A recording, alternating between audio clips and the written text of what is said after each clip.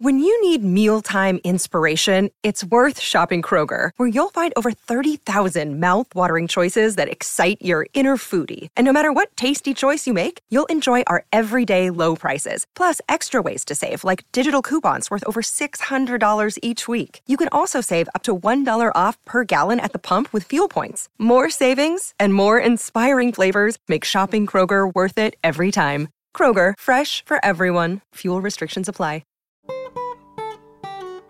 You're listening to Inside of You with Michael Rosenbaum. I hope you had a wonderful week. Thanks for listening. If you're in your drive, this is a great episode. Really enjoyed this guy, Lamorne Morris. You know him from New Girl, new show, Woke. Talks about Second City. Ryan, It was a really fun episode. This guy is incredibly funny. He's really, really quick. He's really quick. It was intimidating how quick he was. I liked it. I loved him. That's coming up in just a second. Hey, if you're listening to the podcast or if you're here for Lamorne, I hope you stick around. I hope you subscribe to the podcast. You can watch on YouTube. You can listen anywhere you listen to podcasts. The handles, Ryan? At Inside of You Pod on Twitter, at Inside of You Podcast on Instagram and Facebook. Yeah. Did you have a good week, man? I've been anxious. I feel like I'm overwhelmed about everything. I'm learning. We talked about this before the show, and I'm just, it's one of those things where I just have to be more positive going into things. Yeah. Yeah. You're allowed to have feelings, but, try to keep the positive vibes going. The world has not fixed itself, and you just kind of we have to find a way to live in it now. Yeah. So, hey, if you're having anxiety or anything like that this week, I hope you breathe and do something productive and exercise. I'm trying to do that. So that's helping, but trying to keep the anxiety in check. That's always a tough thing to do, but you could do it. Hey, if you want to buy any merch Inside of You online store, tons of stuff on there. Tons of Smallville stuff and Lex Luthor stuff and all that shit. Go to the Inside of You online store. If you want to buy any band stuff or Zoom with me, go to sunspin.com. Tons of merch and all that stuff. And if you want to join Patreon, the lovely patron family, go to patreon.com/inside of you. And it's to give to the podcast a little more and help us out. And I'll message you after. There's a lot of great perks and all that stuff. So I thank you all for listening to the podcast. And life's all right, man. Life's good. We're alive. We're breathing. We're fucking here. We're here, dude. Let's do it. Let's get inside of the wonderful Lamorne Morris. It's my point of view. You're listening to Inside of You with Michael Rosenbaum.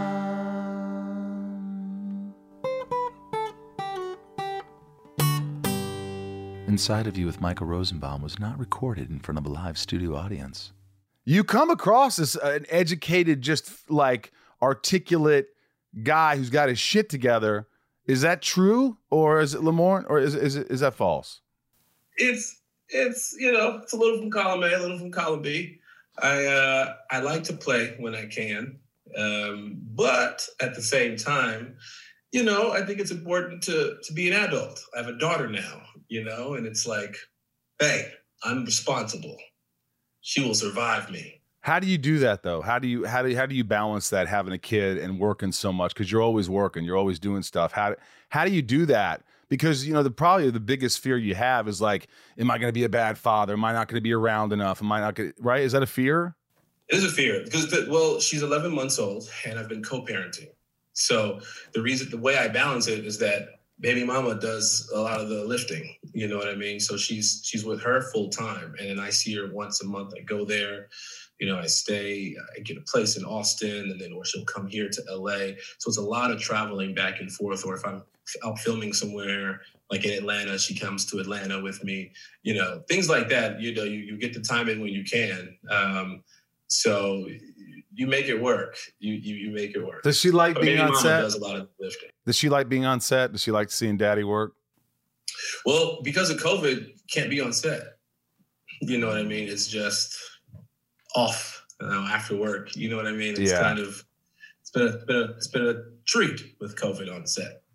Well, you're one of those guys though. I gather that just has to be busy all the time.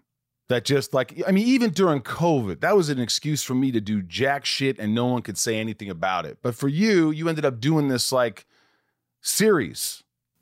Yeah. I mean, who does that? Who does a series during COVID that you create? Yeah, it's weird. It was because we had started the process before COVID. You know what I mean? We shot the pilot, and COVID didn't really start booming until we were almost done recording season 1. You know, and so we got the green light for season 2 during the middle of all the chaos and craziness. And with all the restrictions and things on set, everybody felt like it was okay and safe to get back to work. And for the most part, it has been. We've had no crazy incidents. We've had some shutdowns, right, but it's not been, no one's died, no one's gotten really sick. It's just been, you know, we get a case, we shut down. Someone, it doesn't matter which department they're in, you shut down for a little bit until you contact trace and do all that stuff. So it's not been bad. It's not been hard to do. Right. But for me, I've always just wanted to remain active. You know what I mean? And I've gotten lucky. I've gotten very, very lucky to get some stuff greenlit.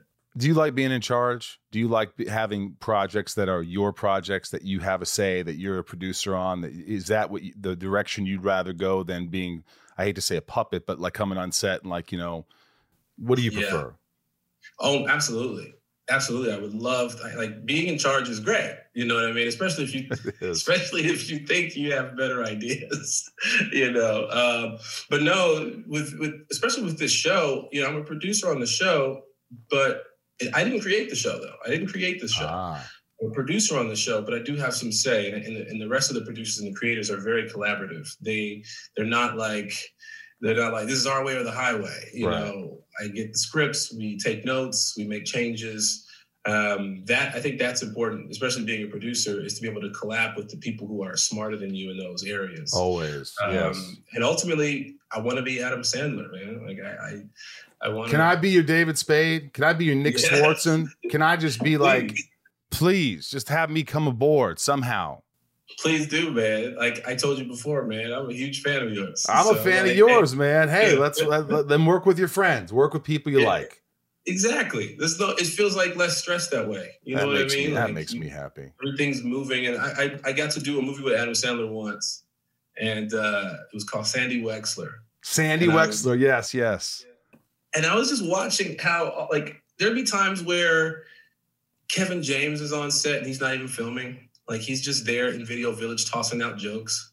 Like, they just kick it. And they hang out and they have fun, and his family's there. I'm like, this is the life, man. Like, now I do that.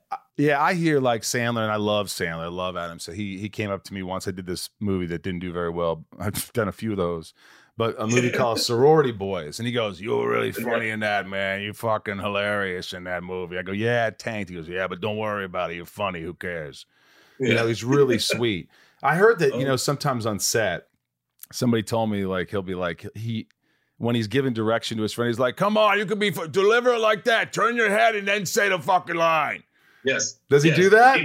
He does. And it's the best, because it's not like coming from some dickhead director that you don't know. Right. You know what I mean? Like some asshole who's like really pretentious and feels like their job is the best in the world and they're all powerful and they want to talk down to you as the actor.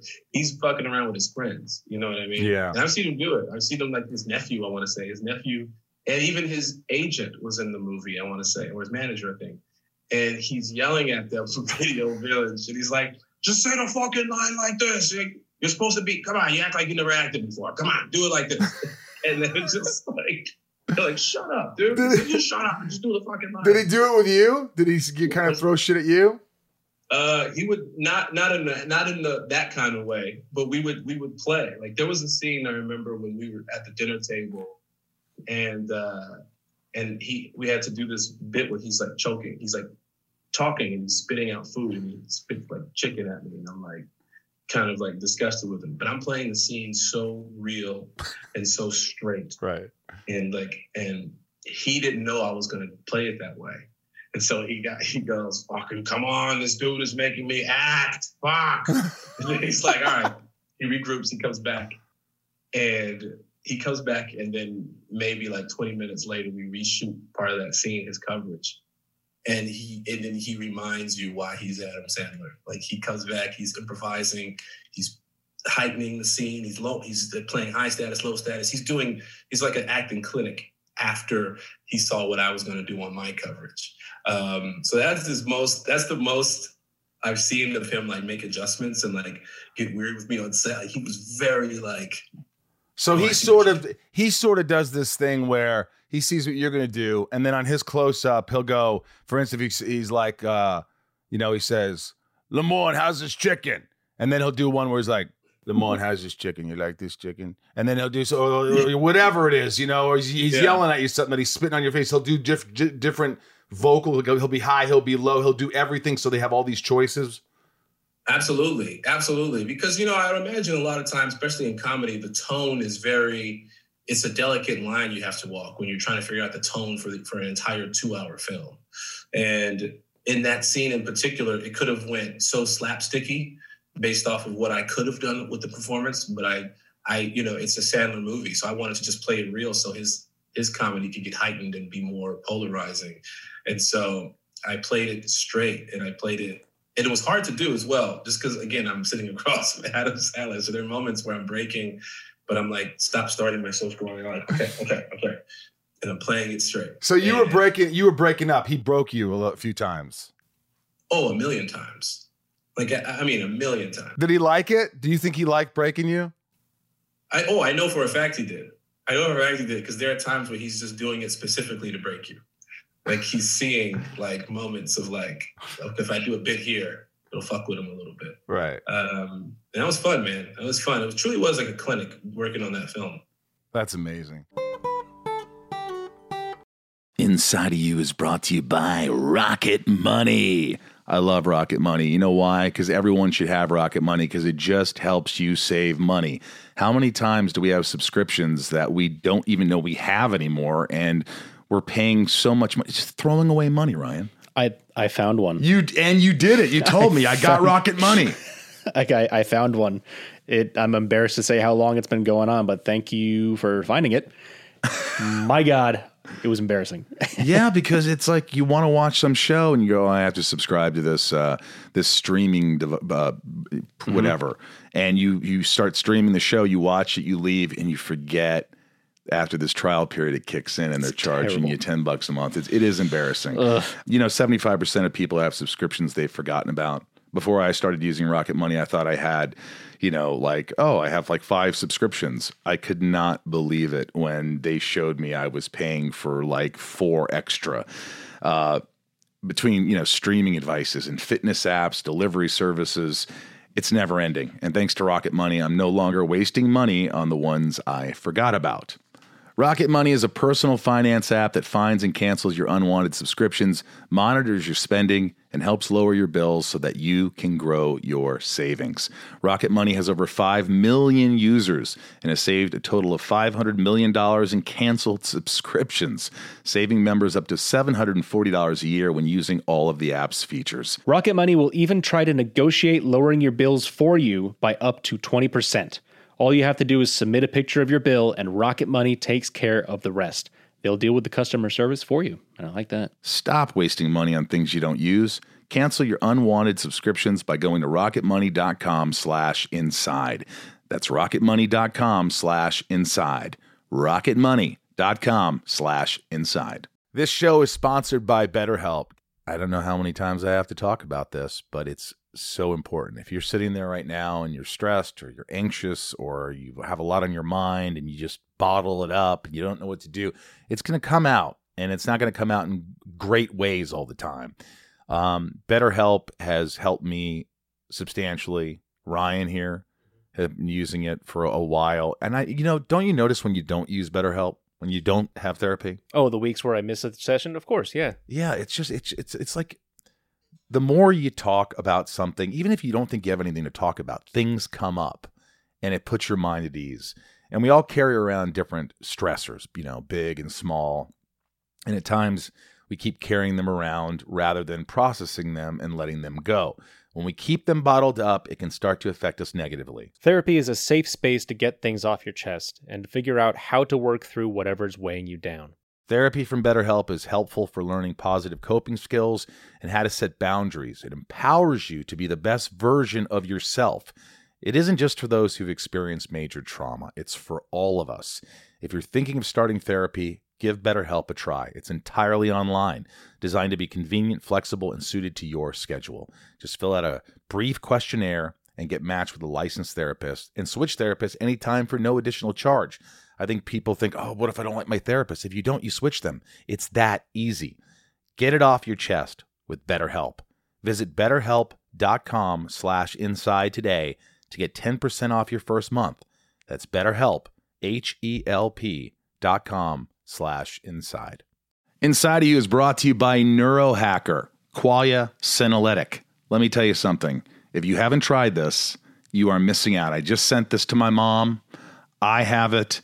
I use it. It's a product that they weren't even my sponsor when I was using this. And I was like, wow, why do I have more focus or energy? Why do I feel better? Why do I feel different? It's because I take Qualia Senolytic, Neurohacker. Look, if someone would have told me, Ryan, that there are science-backed ingredients that could help me feel 15 years younger in a matter of months, I wouldn't have believed it. But I tried Qualia Senolytic, and the rest is history. As we age, everyone accumulates senescent cells in their body. Senescent cells may cause symptoms of aging, such as aches and discomfort, slow workout recoveries, sluggish mental and physical energy associated with that middle-aged feeling. Also known as zombie cells, they're old and worn out and not serving a useful function for our health anymore, but they could be taking up space and nutrients from our healthy cells. Much like pruning the yellowing and dead leaves off a plant, Qualia Senolytic helps remove those worn out senescent cells to allow for the rest of them to thrive in the body. And you just take it 2 days a month. The formula is non-GMO, vegan, gluten-free, and the ingredients are meant to complement one another, factoring in the combined effect of all the ingredients together. And Neurohacker Qualia Senolytic has a 100-day money-back guarantee. I have more energy. I feel younger. I'm more productive. I will tell you that. I'm more productive, and I feel like I have. I'm more enthusiastic about my life. I definitely feel that. And for me, the aches and pains are lessened by this. So that is a real important thing for me. Help resist aging at the cellular level, folks. Try Qualia Senolytic. Go to neurohacker.com/inside. Neurohacker, NEUROHACKER. Neurohacker.com/inside. for up to $100 off, and use code INSIDE at checkout for an additional 15% off. That's neurohacker.com/inside for an extra 15% off your purchase. I was looking on your Instagram and I was like, he wasn't in Space Jam, was he? Why did he get this big box of shit? What was that about? I mean, I saw this big box of Space Jam shit. No, not in Space Jam. But like because of the pandemic, people don't have premieres anymore, really. So what they do is they like send out stuff to people to post to bring awareness to the film. And I get them all the time. And I don't, unless I have like a tie to the film somehow, I won't post it really. Or unless I'm like obsessed with the movie and I like, I'm not being paid, you know what I mean? Right. I'm just like, I'm a really big fan of Space Jam and huge LeBron fan. And the director, Malcolm Lee, is a buddy of mine. I've worked with him before. So I thought, yeah, let's do it, man. And I wanted to be in Space Jam. You motherfuckers. Ooh. You did. Was that a big favorite of yours growing up with Jordan? Oh my God. Michael Jordan is everything. He really is. Do you think he's the best of all time? Top two all time. Well, who's number one? LeBron James. Man. You think LeBron James is number one over Michael Jordan? Yes. When you on crack, of course. It was a different era. Jordan just created everything, all these championships and the tongue out and the just jumping 100 feet and like. I know. But you evolve. What do you think it is about LeBron that's better than Jordan, and how much better? If Jordan's what number is LeBron? It's not that he's much better because that's just impossible. Michael Jordan was damn near perfection. Right. But again, I was watching these clips of Jordan I mean, he's number 2 all time. Before LeBron, he was number 1 to me. All right. But I was watching the competition that he was going up against. Some of it was tough and difficult, but for the most part, he was scoring over like 5'10" guys. The guards were so small back then. Michael Jordan was like, I mean, there was no way these guys. He had Bill Cartwright on his team. I know, but he also had Scottie Pippen and Dennis Rodman. That's true. You know, and Steve Kerr. Steve Kerr could shoot the lights out. John Paxson. He had some killers around. Now you like LeBron's shoes better. That's for sure. Actually, it's although I do have a sick LeBron collection, it's reverse. I actually like Jordan's shoes better. You do. But I don't collect them you know what I mean? I collect the bronze, but not the Jordans. How much do you spend on a pair of LeBron shoes? Probably like $250, something like that. $250. And how many pair? I probably have maybe 200 pair of LeBrons. But a lot of them were free. A lot of them were given to me. You know what I mean? When I have like a birthday, someone will give me a pair. Or Nike, Kate back in the day would send me, you know, like a box of LeBrons. Whenever a new one would come out, I would get like some of them, you know. But for the most part, I was buying them. Right. Yeah. So, I mean, I don't have 200 pair of shoes. People make fun of me because I probably have 50 pairs of shoes. But you have hundreds of pairs of shoes. Do you wear, would you say you wear a lot of them? You try to go every day a new pair of shoes? You know what's so funny is that I may have like, they're like, I wear a total of like 4 or 5 pairs. Right. And it's usually what's on my floor when I'm walking out of my room. So it's the same pair usually for like a full week. And then if I know I'm going somewhere where I have to look a certain way, I'll specifically pick a different pair of shoes. But for the most part, I have these shoes, they're called Golden Goose. They're just like these low top, raggedy, beat up looking shoes that I put on. I got as a gift and I wear them damn near every day. And people give you shit because you're not wearing all these other shoes you have.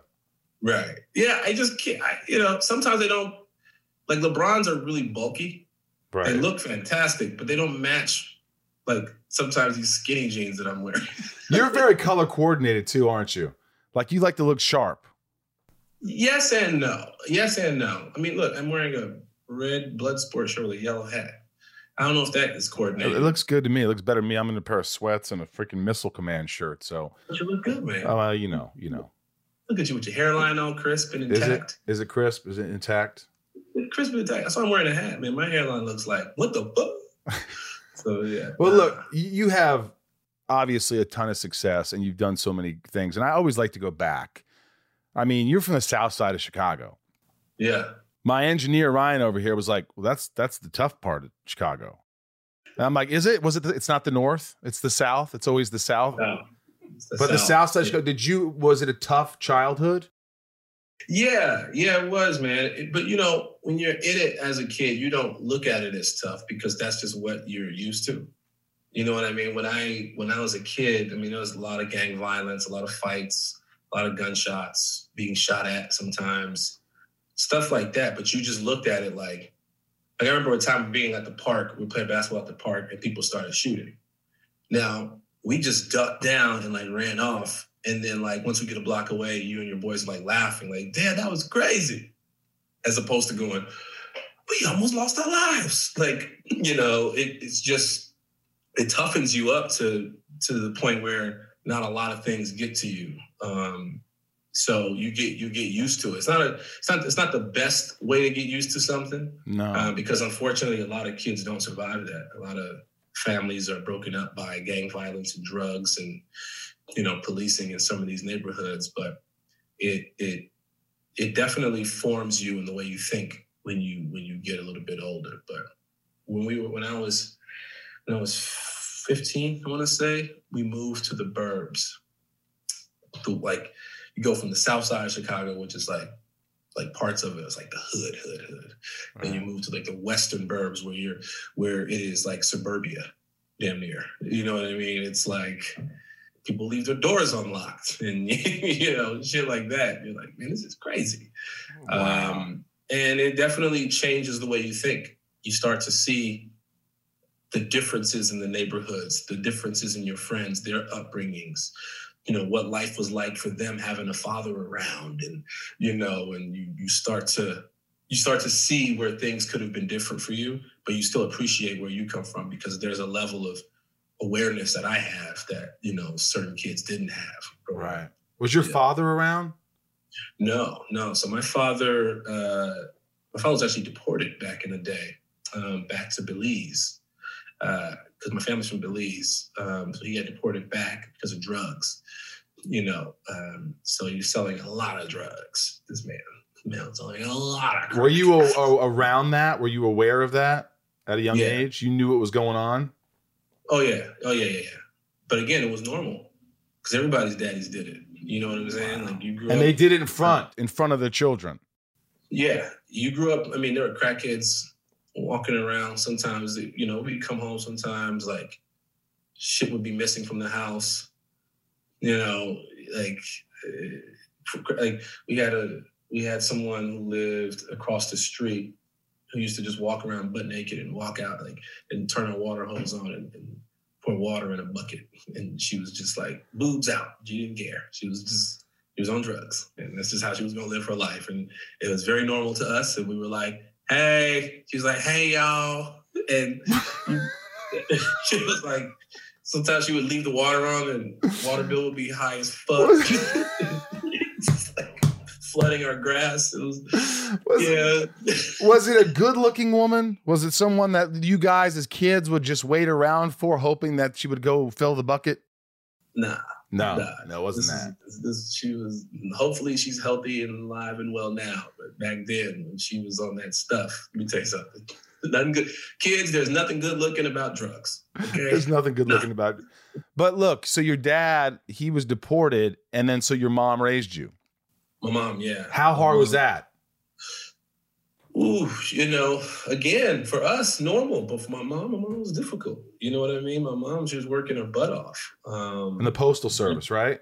Post office, raising 4 kids, grind and trying to, and then on her days off, her days off, she would spend every minute with us. She'd take us to places. We had a fairly normal childhood, but it was just like, you grow up faster because you spend a lot of that time learning stuff on the fly and on your own, and for a lot of that time, my grandma was around up until the time I was 12. She passed away. So my grandmother also helped raise us. Aunts, uncles, people. It was all hands on deck. They contributed. People contributed in the raising of you guys. Southside, man, we used to spend a lot of time at our aunt's house. I had an aunt taught me how to cook a little bit, So it was a very communal type upbringing. Was she strict? Was mom strict? Did she have to be? I guess she tried to be. But she realized how silly her kids were, and like, she couldn't do anything about it. Like, there are also things we didn't really care about doing. Like, for me, for example, she was strict on, like, going out, being out late, partying, things like that. But I also never did that. I didn't have a desire to. Even in high school, I'm trying to remember if I ever went to a party in high school. Instead, I went to, like, we would go to my friend's house and play video games, and like, get Mountain Dew and a bunch of Cheetos. Ooh, Mountain Dew, yes. Mountain Dew is my jam. That is my jam. That's what we did at night. Really? So, because if you would have gone to those parties, you probably would have been in trouble. Probably. So she would pretend to be strict and be like, I told you, I want you to button this house by this time. And I'm like, sure. But she knew deep down, like, he's around the corner at Alex's house or somebody playing, right, Mortal Kombat or playing damn, NBA 2K or something like that. I wasn't doing anything crazy. Right. Did you have dreams, like, as a young kid? We all have dreams. We always think, but like when you're a kid and you're in it, like you say, are you thinking outside the box? You're growing up in the South Side of Chicago, then you moved to suburbia, but still, are you thinking, I want to be an actor, I want to be funny, I want to be a comedian? Were you always thinking that? Kind of, but for me back then it was more like I wanted to be a basketball player. You know what I mean? Again, Michael Jordan, he was everybody wants to be like Mike, and I did too. So it was like I thought I was that good. Turns out I was not. But those were more of my dreams, being in the sports world somehow. But then the older I got, the more I fell in love with like goofing off. And I thought, man, I love going to school because I get to just be silly and weird. And my teachers encouraged it. They encouraged you to be silly and goofy. Oh, yeah. Oh, absolutely. See, they didn't do that with me. They go Rosenbaum out in the hallway. Rosenbaum, get in the corner. They didn't get me, and they just would kick my ass out, and so I got the best revenge and success. But they were never like excited about my behavior. You know what I mean? But they were encouraging you to be a goof in class, like you were. Were you disruptive in class? Oh, absolutely. I love your teachers. Who are these teachers? I'm tell you something. Glenbard South High School. They did a great job with their hiring of staff because they were obviously very disciplined in their curriculum, but at the same time, they knew it was less about what can we throw on these kids to do, but it was more about, okay, what do these kids have and how can we use their strengths to get them to learn better and to get those kids to do what they're supposed to do better. And I had, math teachers, English teachers, even my music teachers and things like that. They knew that these kids were wild and rambunctious and weird. And so they would encourage the behavior. I had one teacher who would kick me out. He would give me time to like tell jokes in class. And then he would go, but I'll give you the time to tell these jokes, but afterwards you got to go to the principal's office. Or you could just shut up and let me teach. And I would do both. Certain days I just wouldn't be feeling it, I'll let you do your thing today. Wow. But did you think you a lot of students? Yeah. Did you learn? Do you feel like because they allowed this freedom that you had more of a respect for them, that you learned more and that you got a little bit of an education because of that? Yeah, because you felt for me, a lot of times if I didn't understand something, I would be too shy in front of everybody to be like, I don't get it. I didn't want to be the dumb one. That was me. Yep. Yeah. I would just pretend like I knew what they were talking about and then fail the test. And I'd be like, shit. So when you get that, when you develop that shorthand with teachers, it's okay to be like, and you develop that cynical attitude. You can just flat out say, hey, look, I don't understand what you're talking about. And then other kids will go, yeah, me either, actually. And then it was a very encouraging space to be like, okay, you don't have to be a rocket science. It's just algebra. Like, let's figure it out, Wow. I was advanced in certain subjects, and then they put me in physics, AP physics. And I remember day one in AP physics, I sat down and I was sitting in this like lab. Everyone's talking, the teacher's talking, they're discussing something. And I stopped and I went, time out. I don't think I'm supposed to be in here.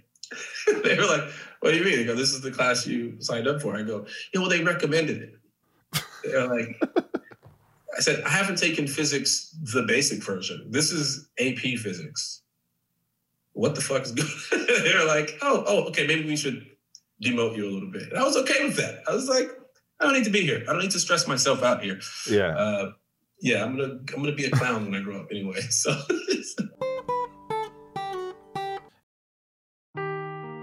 Seeking the truth never gets old. Introducing June's Journey, the free-to-play mobile game that will immerse you in a thrilling murder mystery. Join June Parker as she uncovers hidden objects and clues to solve her sister's death in a beautifully illustrated world set in the Roaring '20s. With new chapters added every week, the excitement never ends. Download June's Journey now on your Android or iOS device, or play on PC through Facebook Games. Another day is here, and you're ready for it. What to wear? Check. Breakfast, lunch, and dinner? Check. Planning for what's next and how to save for it? That's where Bank of America can help. For your financial to-dos, Bank of America has experts ready to help get you closer to your goals. Get started at one of our local financial centers or 24/7 in our mobile banking app. Find a location near you at bankofamerica.com/talktous. What would you like the power to do? Mobile banking requires downloading the app and is only available for select devices. Message and data rates may apply. Bank of America N.A., member FDIC. I mean, so when it was that you decided, did you get involved in high school theater? And did they have theater? And is that what happened? You got involved in that? I did. I was used to my time being spent playing basketball after school and things like that, and summer league and all that stuff like that. But then after I realized how I was not that good, and I got cut, and I was like, I need to figure out how am I going to spend my time. And I took a radio and TV class, which is like how to be a radio host, how to work the soundboards, how to do this, all the technical stuff. I took a class doing that in high school, and I realized I liked the speaking part better. And then I started looking through the curriculum that the school offered, and another one was theater. I was like, oh, I did a church play once. I wonder how this will pan out for me. And then I never stopped doing it. Do you remember the first play you did and the reaction you got, the response? Well, I could tell you the first big play. I did one play where I played I had one or two lines. I forget what it was called, but it was dog shit. But then the second play I did was called Godspell. Ah, yeah. And Godspell is amazing musical, and I got to play in that. And the reaction I got was amazing. I'm talking, we had a pretty dope theater in high school. It's a big, big theater. So I was also in concert choir and men's choir. So you could sing. You're a singer. Well, let's just say that when I sing, panties melt all over the world. Of course. All over the world. Of course they do. I get the messages, I get the tweets, you know what I mean? So I know they're melting. I'm a goofy singer. I can carry a tune, right? But I'm not putting out a singing album, a rap album, yeah, but not a singing. You like to play. You want to have you have an element of play in everything you do. Yes. And so you sang in Godspell. I sang in Godspell. I want to say in high school I played a character named Herb. He was this really silly, goofy, weird guy, would pop up in and out. And in Godspell, everyone's on stage at the same time for the most part, throughout the whole thing. And it takes place in a park or in a city. And so it's like all these moving parts and moving pieces. And my character was really funny in it, and the crowd loved it. And funny thing is that in college, I got to play in Godspell again, the musical. And then I played a different character. I played John the Baptist, who had to do more solo singing, which was a little scary, but I did it. You did it. You did it. I survived. Wow. Yeah. Was your mom really proud of you? Do you remember when you did the Godspell in high school that you remember her saying, "You've got something there, kid. You got something"? Oh yeah, she's been doing that since I was a lot younger. Actually, my mom wanted to be an actor back in the day, but obviously having kids and things like that kind of slows that down. She writes poems, and she's a very artsy and creative person. And especially being in the church, she was very proud that I was in Godspell. You know what I mean? It's about Jesus, and that was something that was really cool for her to see. And and she still is. My mom used to take me to all my auditions. Wow. Sometimes she would take time off work. She would call in late for work because, she had to drive me to the audition or take me to these castings and do all this. She was a hands-on mom with my career. And you think she's a very, I saw some interview where you go, my mom is one of the funniest people I know. Oh yeah, she's hilarious. You really think your mom is? Because I don't think my mom is one of the funniest people I know. I don't. That's so far fetched that I like. She's out there, but you genuinely get a kick out of your mother. That's a rarity. Yes. My mom called me just now, but maybe 10 minutes before I got on with you, my mom called me just to shoot the shit. But she goes, the first thing that she started doing was, "Hello, son. How are you?" And I was like, "I'm fine, Mom." And she goes, "Your day going well so far?" And I go, "Yes." And she goes, "So did I get the part?" And I said, "No, you did not."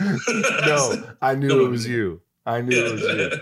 You did not get the part. She does that. She'll prank call me sometimes, and that's her favorite voice to do. For years, she's been doing that voice when she calls. She's not giving up on that voice. That's her go-to. Yeah.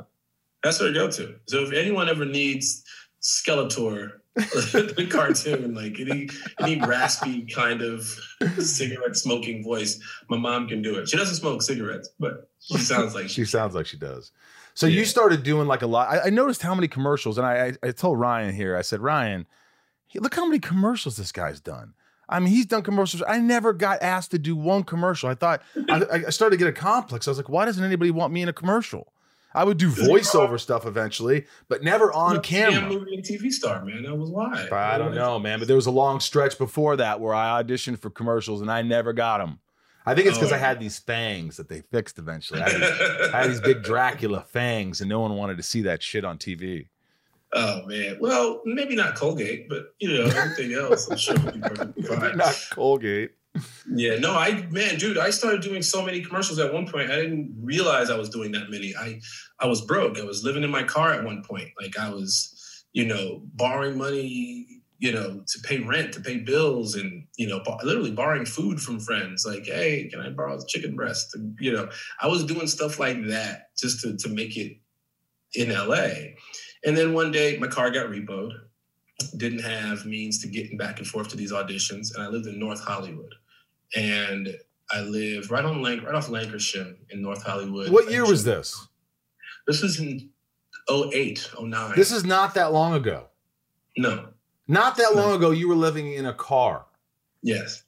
Yeah. Wow. 08, 09, around that time. And then I remember a buddy of mine moving to LA. We got an apartment together, and the car got repoed because we both weren't doing very well. But combining our resources together, we could afford this apartment. And we got in, but we were also struggling to pay bills, And the car got repoed, and I remember having to borrow either my neighbor's car to go to auditions or take the bus.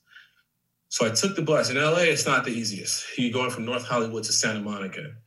It would take this 3-hour trip just to get in there and go, these Oreos taste great. And then we go, thanks, Lamar. And you go, all right, back on this goddamn bus. Train. 3 hours to say that. Man. And then one day I was late. For an audition for Miller Lite. And I get there and they're like, did you read the sides? I said, yeah, sure. I'm sweating. And I didn't. I know they had the big board with the commercial written out right behind the camera. So I was like, I guess I'll just fucking wing it.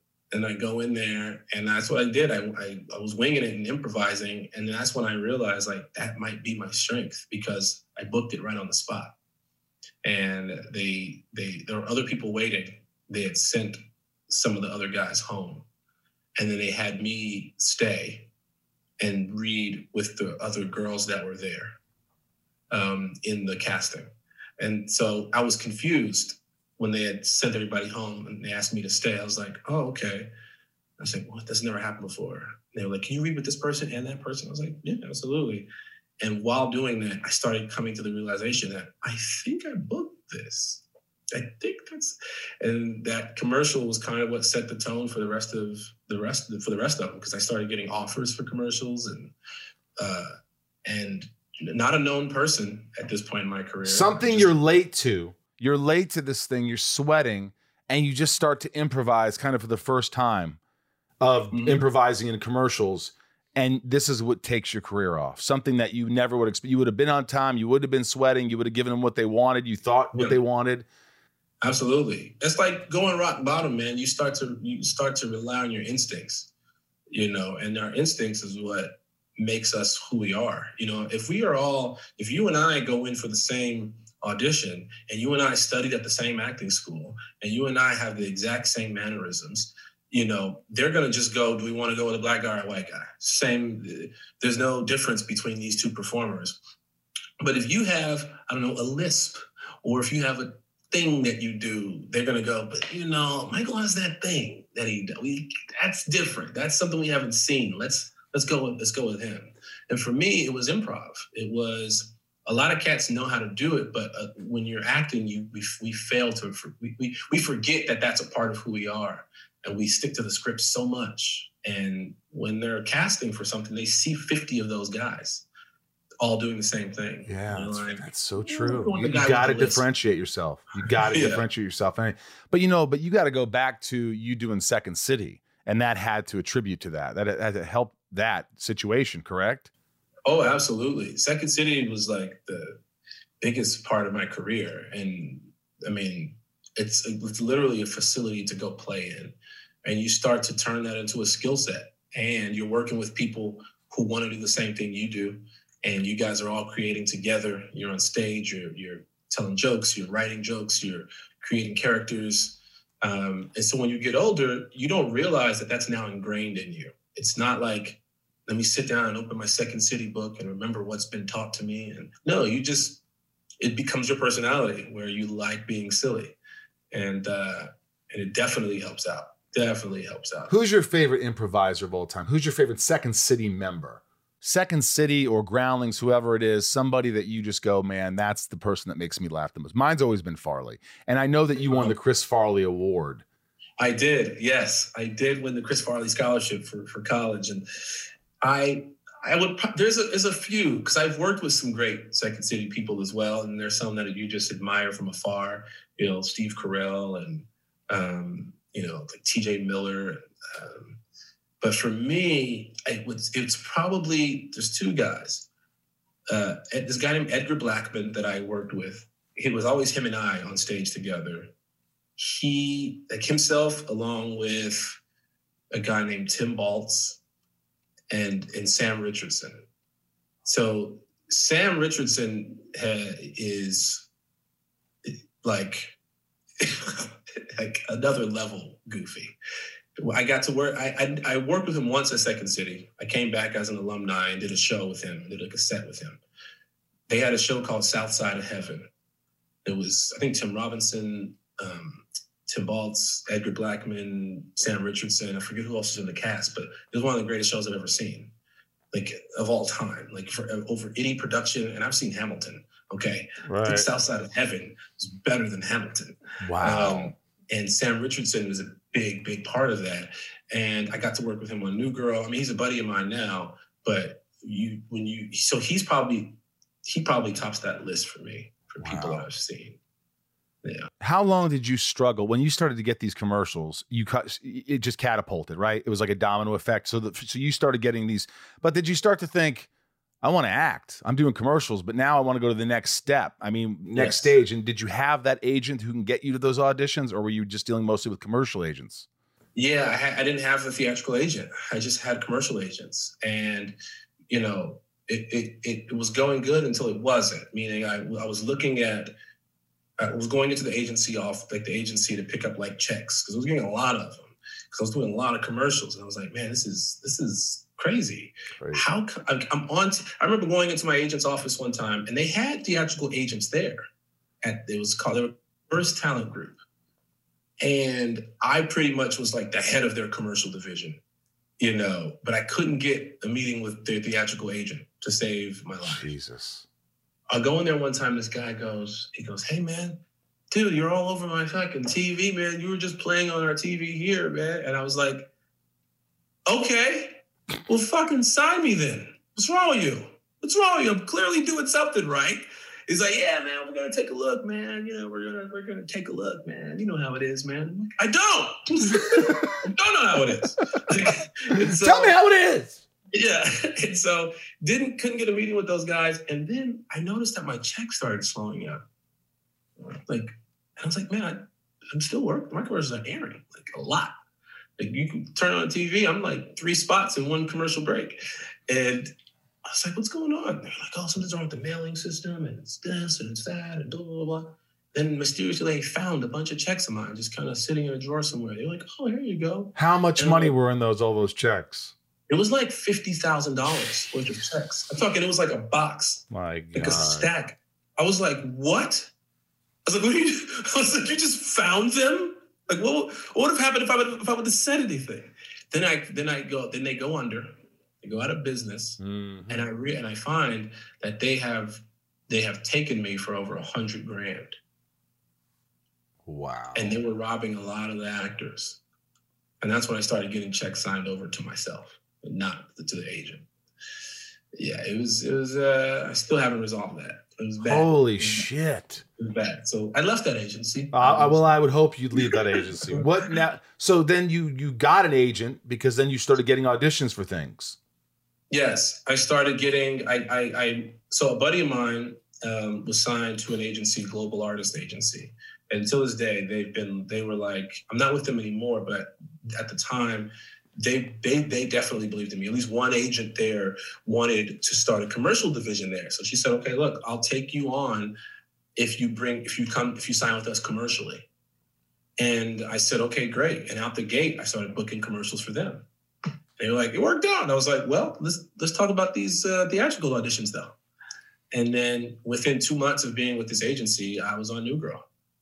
And that's such a story that you've probably told a million times. But the first thing I thought of was like, I wonder if he ever thanked Damon Wayans Jr. for not coming back to the show. I wonder if he actually said thank you, because man, my shit took off. All the time. All the time. You know him. Yeah, Damon's the homie. Like we always trying to develop together, and he's the best. Like he's such a cool dude. And he was on the show. He was the pilot, but he had a conflict with another show that he was doing called Happy Endings, and so he couldn't do it. So instead of writing the character off, instead of like replacing the character, they just wrote him off and then just hired you for the second episode. Right. And in a nutshell, that's what happened. It's a lot longer than that, but pretty much that's how it went down. Prior to it, I want to say, I don't know if he auditioned or didn't, but prior to it, I got an offer to play that role of Coach. But I had a prior obligation to CBS. And I'm talking within hours. We were trying to get them to make an offer for me for New Girl after I had auditioned a couple times. And it was like, why don't we make him an offer? He's got to test like everybody else. And my agents were saying, well, because CBS is making him an offer for another show. And they were like, impossible. Like nobody, again, he's done a few commercials, but like, you know. And so CBS I was literally at the test for New Girl. And before you sign that contract, I got a call from my agent saying, don't sign the contract. We got an offer, CBS. And I was like, oh. And it was this pilot called The Assistants. It was with TJ Miller and Heather Locklear, David Henry, Sarah Wright, Jason Jones. It was a great, great show. The pilot was really funny. The cast was amazing. It just didn't go. And in that time, Damon had signed up to do New Girl, not knowing if he could actually officially do it because, again, like you said, he had Happy Endings. Right. So everything just started working out. Him leaving, me coming back in for a new character that I auditioned 15 times for. You auditioned 15 times for your character. Yes. Well, 11 for my character. 11 for my character, I want to say, and then the other times for Coach. 11 times? What do they need to see that they won't see if they rewound the tape on the first one? I don't know. Were you doing anything different? Were you doing anything different? They would change the material up a little bit here and there, but I was like, just imagine that I said it like how I said the other joke. So like, what are we doing? But at one point I started losing hope. I was like, I don't think I want to. I remember the last leg of this audition. I tested maybe 3 or 4 times, I want to say. And I remember the last audition I had, I thought I booked it. Like Jake Johnson emailed me and was like, dude, I think you got it. And I was like, oh my God, that's awesome. Then he gives me a call right back. Oh, so there's this kid. There's Justin Hires. And Justin Hires, he's on MacGyver right now, is a fucking stud. So when they told me Justin was reading, I was like, God damn it. I did all this for nothing. I was like, and here comes Justin's punk ass gonna take my job. And luckily I booked it. But yeah, I mean, Justin's doing it. How did that feel? How did that feel when they said you're in? I cried immediately. Like I didn't know how else to react and funny enough, my mom was in town too, visiting. So you're both crying?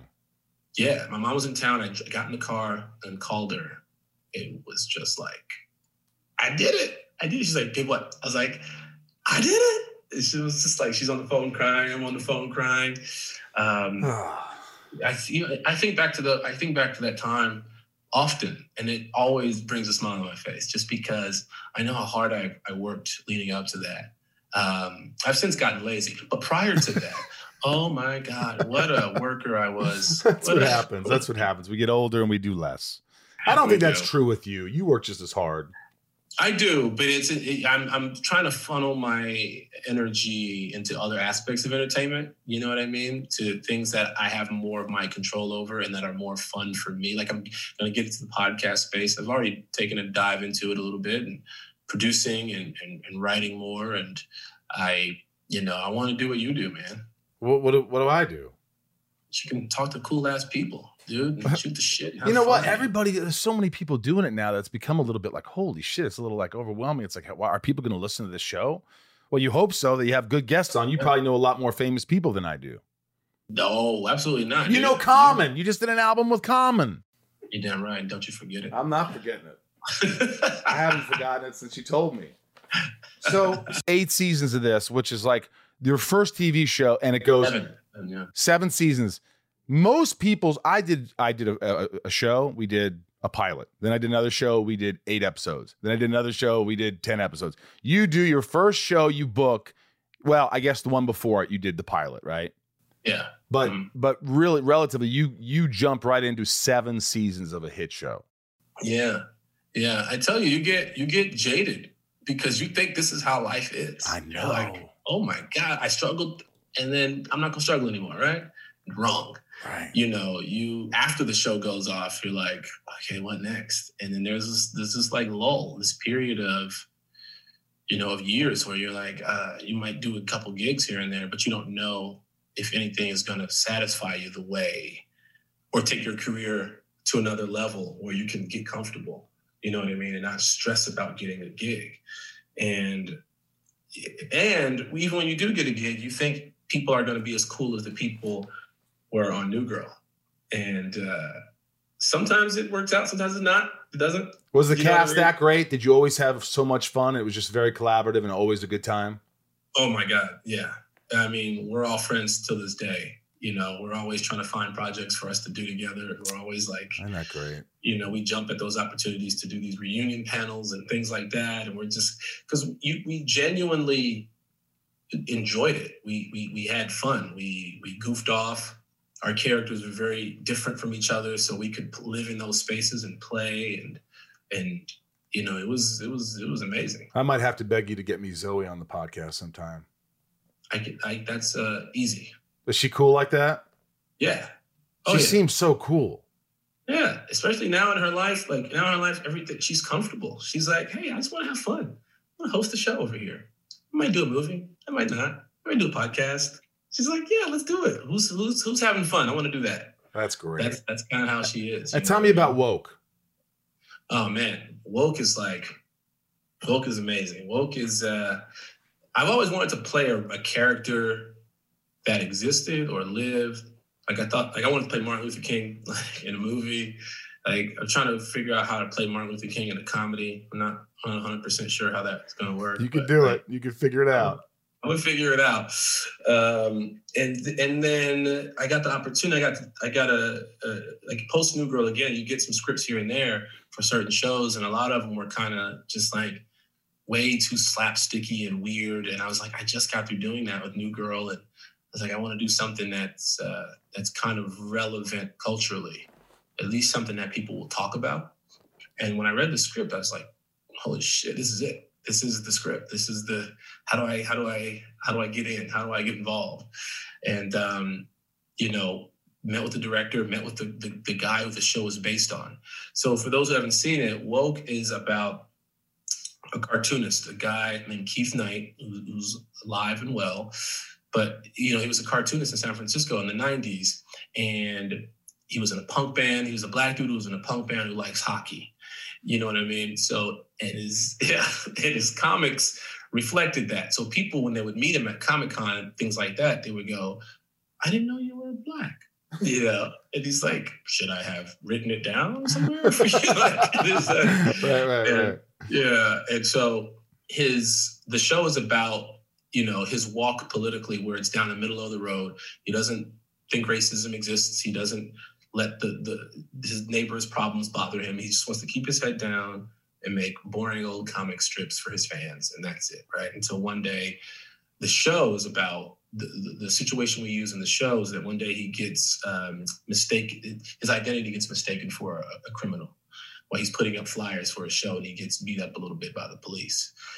And when he comes from that moment, he starts to go crazy a little bit, when he starts seeing things and like really seeing things. And these comic strips, these cartoon characters, these inanimate objects start talking to him, and they start forming the way his art looks. I have a racist marker that's played by J.B. Smoove. Oh, and you directed him in an episode that you wrote in New Girl, right? Yeah. Damn. Yep. So he came on and killed it. We have Cedric the Entertainer plays a talking trash can. I saw that. Yeah, it's amazing. We got Lil Rel. We got Sam Richardson and Tony Hale. They play this toast and butter that talks to me. And that I'm like, come on, if you can do it. And they argue and they fight each other. And it's shot so well too. It looks really good. When you talk about it, it could easily come. I don't know. That sounds good. It's so well shot, guys. You need to take a look at this. And I know that you struggled because you kept shutting down because of COVID, right? The second season. Yeah, second season. We got shut down maybe 3 times, I want to say. But, you know, I'll say this. The shutdowns weren't because things were getting out of hand. The shutdowns were more so just to be safe. You know what I mean? I think Sony did a great job of kind of making sure and we had COVID people on set that were overly cautious, which I think is good in that setting. You know what I mean? Because if one person gets sick, the last thing you need is for 100 people to get sick. Yeah. You know what I mean? And so, you know, in an effort to stop the spread, I guess, you kind of have to, all right, that dude over there who's driving the truck got COVID. Everybody go home. Like, who you been around? Let's test everybody again. Let's make sure everybody's good to go. Let's get back to work. And so they were, you know, they I think they did what they needed to do, and they handled it correctly. Where can we see Woke? Hulu, Woke, guys. Hulu. Make sure y'all watch it. If you don't watch it, guys, F you. You know what I mean? You know what I mean? And I won't. You know, and I'll stop watching you guys. I don't know what that means. By the way, didn't you just do a horror movie?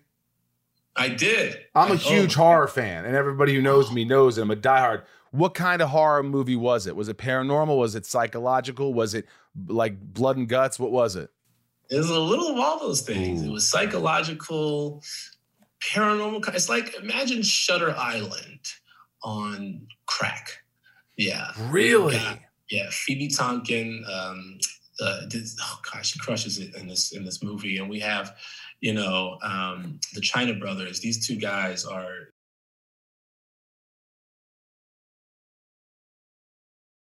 Night Shift. Yep. Night Shift. Wait, is this out? No, not yet. We just wrapped. That's what you just wrapped. That's why you couldn't be on the podcast earlier, because you were wrapping that. Yes. I'm excited about this one. Dude, I can't wait for people to see it. I play a weirdo. What? Oh my God. I don't. Yeah. You probably won't recognize me in this movie. Physically, you will, but I have. Oh, it's good, man. I play a fucking creep. Yeah. Have you done? Don't say anymore. Don't ruin it. But have you done a horror movie before this? Oh man, I was hoping you didn't bring. Well, then don't talk about it if you didn't like it. I fucking hope you didn't bring this shit up, man. And then all of a sudden, I've already pissed you off. At least I pissed you off towards the end.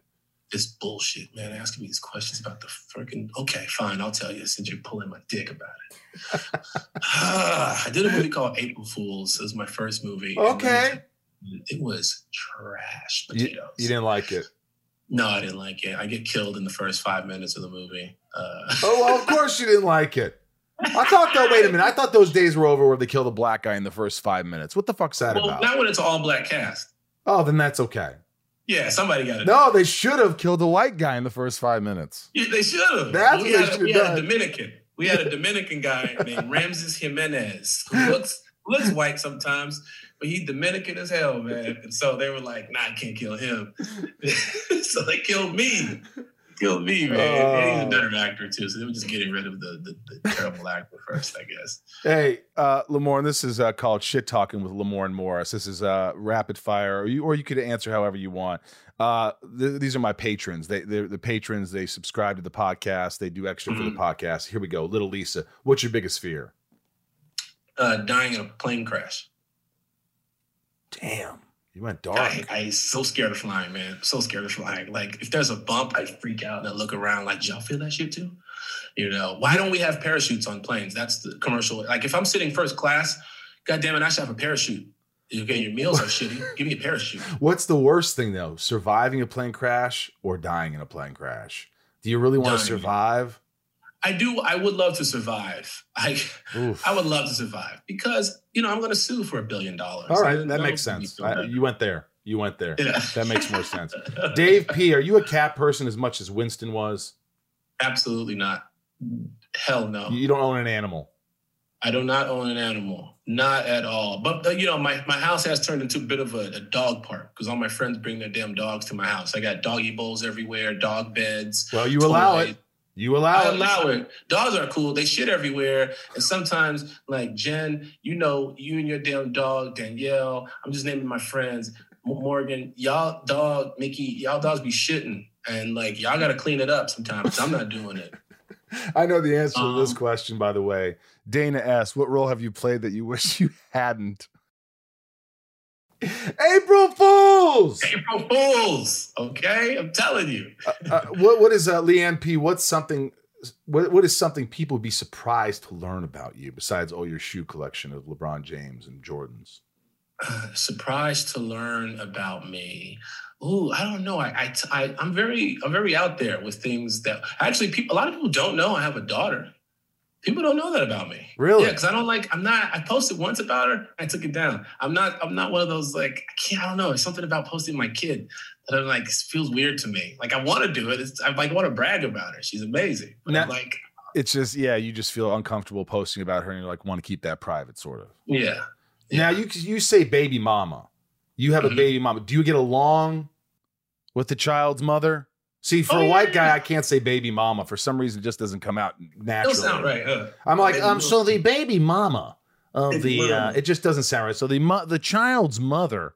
So you guys get along? Are is it difficult? Yeah, we get along. I mean, you have your ups and downs, but it's normal stuff. Like, we get along. Yeah, it's not. I mean, we're just not in a relationship. It's hard to travel back and forth and, do the scheduling and all that stuff like that. I get it. Might be a little, but we get along. Yeah. I like it. And H, what's your favorite hobby that you do when you get stressed out or sick? I do adult coloring books, says Ann. I do other adult things. I'm kidding. Am I though? No. I play basketball. I have a basketball hoop in my backyard. And if I get like super stressed out, I just go shoot around for a little bit. I'll play with you sometime. You sure? You any good? I'm not good, but like I pick stuff up. I play a lot of sports. So if you just showed me some fundamentals, I grew up in Indiana. I watched a lot of basketball. I never played because I was always short as a child. But if you showed me a few things, it'd be fun. We'd have a good time. Here's what we're going to do. All right. I want everybody out there to go and look up Lethal Shooter on Instagram. Lethal Shooter. This guy doesn't miss. He's a shooting coach. He's come to my house before. It'd be great to get you and Lethal Shooter together. It would be an amazing episode of your podcast. You guys can talk while he teaches you how to shoot. And this guy is, I'm telling you, when I say he creates all these weird inventions, like hoops with spikes, and he shows you how he can just get the ball right in there without the ball exploding. Or he'll be on one boat and have another boat with a hoop going by, and he won't miss. And he's that good. He coaches NBA players, everybody, like celebrities. So we get a free coaching lesson. He'll show me how to shoot a basketball. That's all I need is somebody to really show me how to shoot a basketball. Yes, Lethal Shooter. Lethal Shooter. Michelle K., last question. What do you want your legacy to be? Lamorne, your legacy. The ultimate teammate.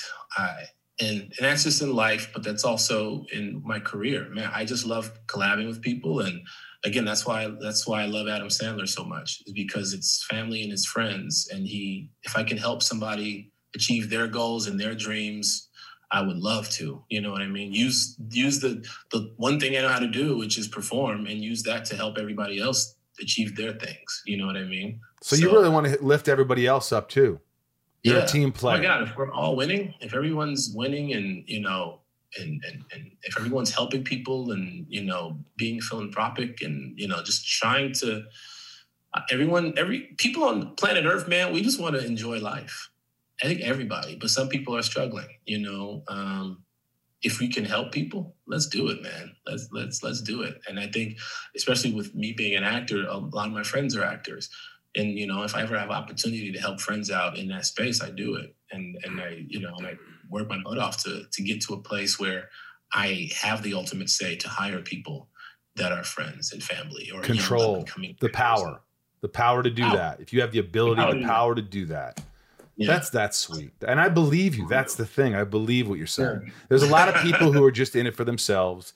They just want to be billionaire, trillionaires, an empire, and they don't care about the little people. But you want to kind of bring your friends along for the ride. Oh, absolutely. Absolutely. I get more satisfaction out of like going to my friends' premieres than my own. You know what I mean? Yeah, I'll leave you with this. My friend Dax, I did a movie and he texted me during the movie of my premiere and said, "This movie's so bad, I can't believe I'm not in it." And I thought because it was a bad movie, and I laughed my dick off. And another funny story is I did this movie. It was just funny. He was kidding around because we love Jamie Kennedy, but Jamie Kennedy, we did this movie, and I was kidding. I go, "I'm never doing another Jamie Kennedy movie." Just joking around. And Miguel Nunez, who's hilarious, goes, "Motherfucker," he's like, "Jamie Kennedy never doing another Jamie Kennedy movie." So, dude, before we go, can I ask Pool Hall Junkies? Oh, you saw that? Did I see it? I had the poster in my room. Wow. I had the poster in my room. Me and my friends, we started going to pool. That's why I started playing pool, was because I love that movie so much. Like even fucking Christopher Walken. I was like, what the fuck? That monologue he gives, you guys were clicking on all cylinders, man. You know, that was funny because that movie, I got the call the night before and the director said, "Hey, can you get on a plane in the morning and you're going to play my brother?" And I just got on a plane and I learned my lines in the plane and I did it. And I was like every day on set when Paul Monteri's working or Rod Steiger or Christopher Walken, I would just watch Walken to see that inflection he has. Yeah. You said it, Joe. Bet it all. He would do that thing. And I would talk to him and he it was just like it was a fun, it's one of those independent movies where you're like, man, I wish this would have blown up, but people still come to me and they say, "Hey, I really enjoyed the movie." And it was good to be a part of something that was, you know, people liked. So thank you. I loved it. I even remember small bits of the movie, like continuity things that were funny. Like, what was you just said his name? The older guy, Rod Steiger. Yeah, yes, he had the hat on one scene. He's talking to, he's at the pool hall, and then they come back to him, and his hat's like this. And they come back to him. I remember that. I lost it. Independent film. I remember one day Walken was just pissed off because he's supposed to be filming and he's been waiting in his trailer for hours, and he walks out and the director's name is Mars. And he looks at Mars, he says, "Mars, today's my last day." And he walked out and we're like, "Oh, fuck." He's like, "I better go talk to Mr. Walken." He's like, "Well, I'm done. I've been waiting in my trailer for hours. I'm done, Mars." You know, I'm like, "Dude, you're getting paid $1 million for being here for like a week." You know what I mean? But he was cool. He was cool. Well, I appreciate that, man. I love your work, and I hope you think of me when you're doing something because you're always thinking of new things and doing great things. And this has been a real treat for me. I'm going to keep in touch with you whether you like it or not. No, please do, man. You got my email. I'll put my number in there, dude. Please, man. Please. I love this. I love this. I don't know you, so I was sort of like, he seems great. My friend Joe Latruglio from Brooklyn Nine-Nine. I just said, "Hey, I'm about to talk to Lamar Morris." He goes, "Oh, dude, he's awesome. You're gonna love him." And it seems like we know a lot of the same people. But I'm so glad you were such a good sport and you were so funny and so good to talk to. And I just appreciate it. And let's keep in touch, man. Thank you, man. Thanks for having me. I really do appreciate it. Of course, it was my pleasure, man. All my love. I'm gonna email you right after this, so you better email me. Okay. All right, cool. All right. Take it easy, bro. See ya. Yeah, he just was easy to talk to. Had great stories. I love the Sandler story.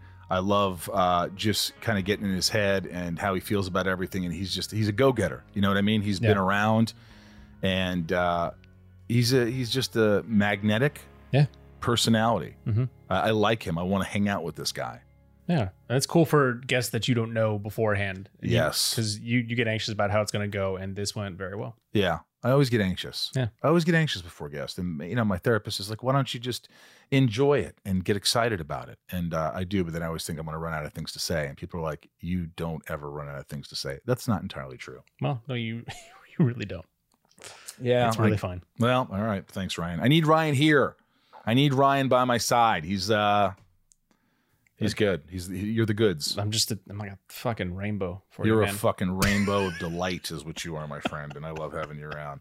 Hey, if you're still listening and you enjoy the podcast, please subscribe. You can watch the shows on YouTube. You can listen you can listen anywhere podcasts exist.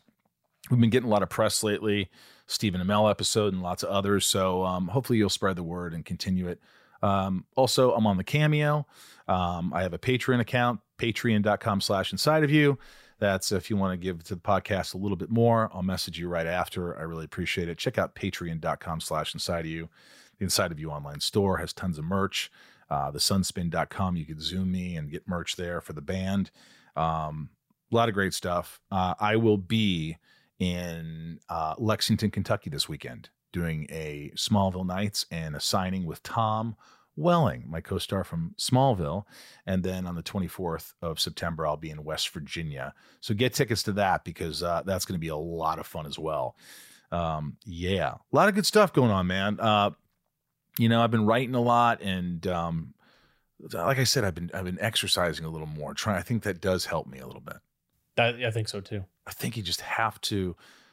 If you're feeling something and you don't like it, go do something. Yeah. I got to learn to meditate again, man. I got to get back into it. I got to start doing things that, more therapy. More fucking therapy, Ryan. More therapy and exercise for everybody. Yeah. All around. You hear that? It works for some of us. And maybe a little bit of music here and there. Yeah. A little music. Music does help. I always have music playing in the house. Not now because it would interrupt. Let's get into the top tier patrons. We do it every week. Ryan has just been killing it. He just knows all the names. Do you want to skip it this week? Do whatever you want to do. All right. Nancy D, Leah S, Trisha F. These are patrons that give a little extra, and they get the top tier, and they get their names read off. Sarah V, Little Lisa, Yukiko, Jill. Yukiko's back. Wasn't Yukiko gone for a minute? Maybe not. Jill E, Brian H, Mama Lauren G, Nico P, Jerry W, Robert L, Jason W, Apothian, Kristen K, Amelia O, Allison L, Raj C, Joshua D, Emily S, CJ P. See the random Ryan here. Random Ryan. Samantha M, Jennifer N, Stacy L, Jen S, Jamal F, Janelle B, Kimberly. E. Correct. Mike E, Eldon Supremo, 99 more, Amira, Santiago M, Sarah F, Chad W, Leon P, Janine R, Ray A. Gosh, you're good.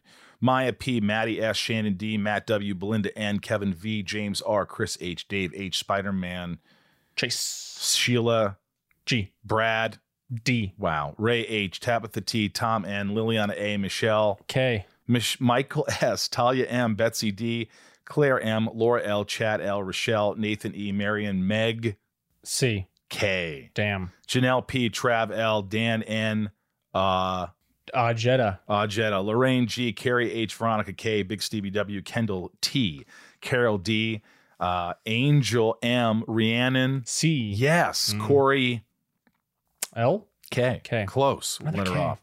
Super Sam, good. Emily C, Coleman G, Dev Nexon, Michelle A, Liz L, Jeremy C, Andy T, Cody R, Sebastian. That's a tough one. I was going to say K again. Yes. That is?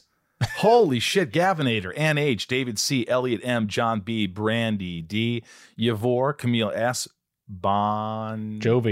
Bano. Bon Jovi. The C, Joey M, PT Scarborough, and Willie F. You were my top tier patrons. I couldn't do the show without you. You give back, and I thank you from the bottom of my heart. I hope you enjoyed the podcast today. I certainly did. I'm Michael Rosenbaum from the Hollywood Hills of California. Hollywood Hills, I'm Ryan Tails. Nice to see everybody. Waving to that camera, Ryan, as we always do. We love you. Thank you for allowing me to be inside of each and every one of you. I appreciate you listening and supporting the podcast. All right.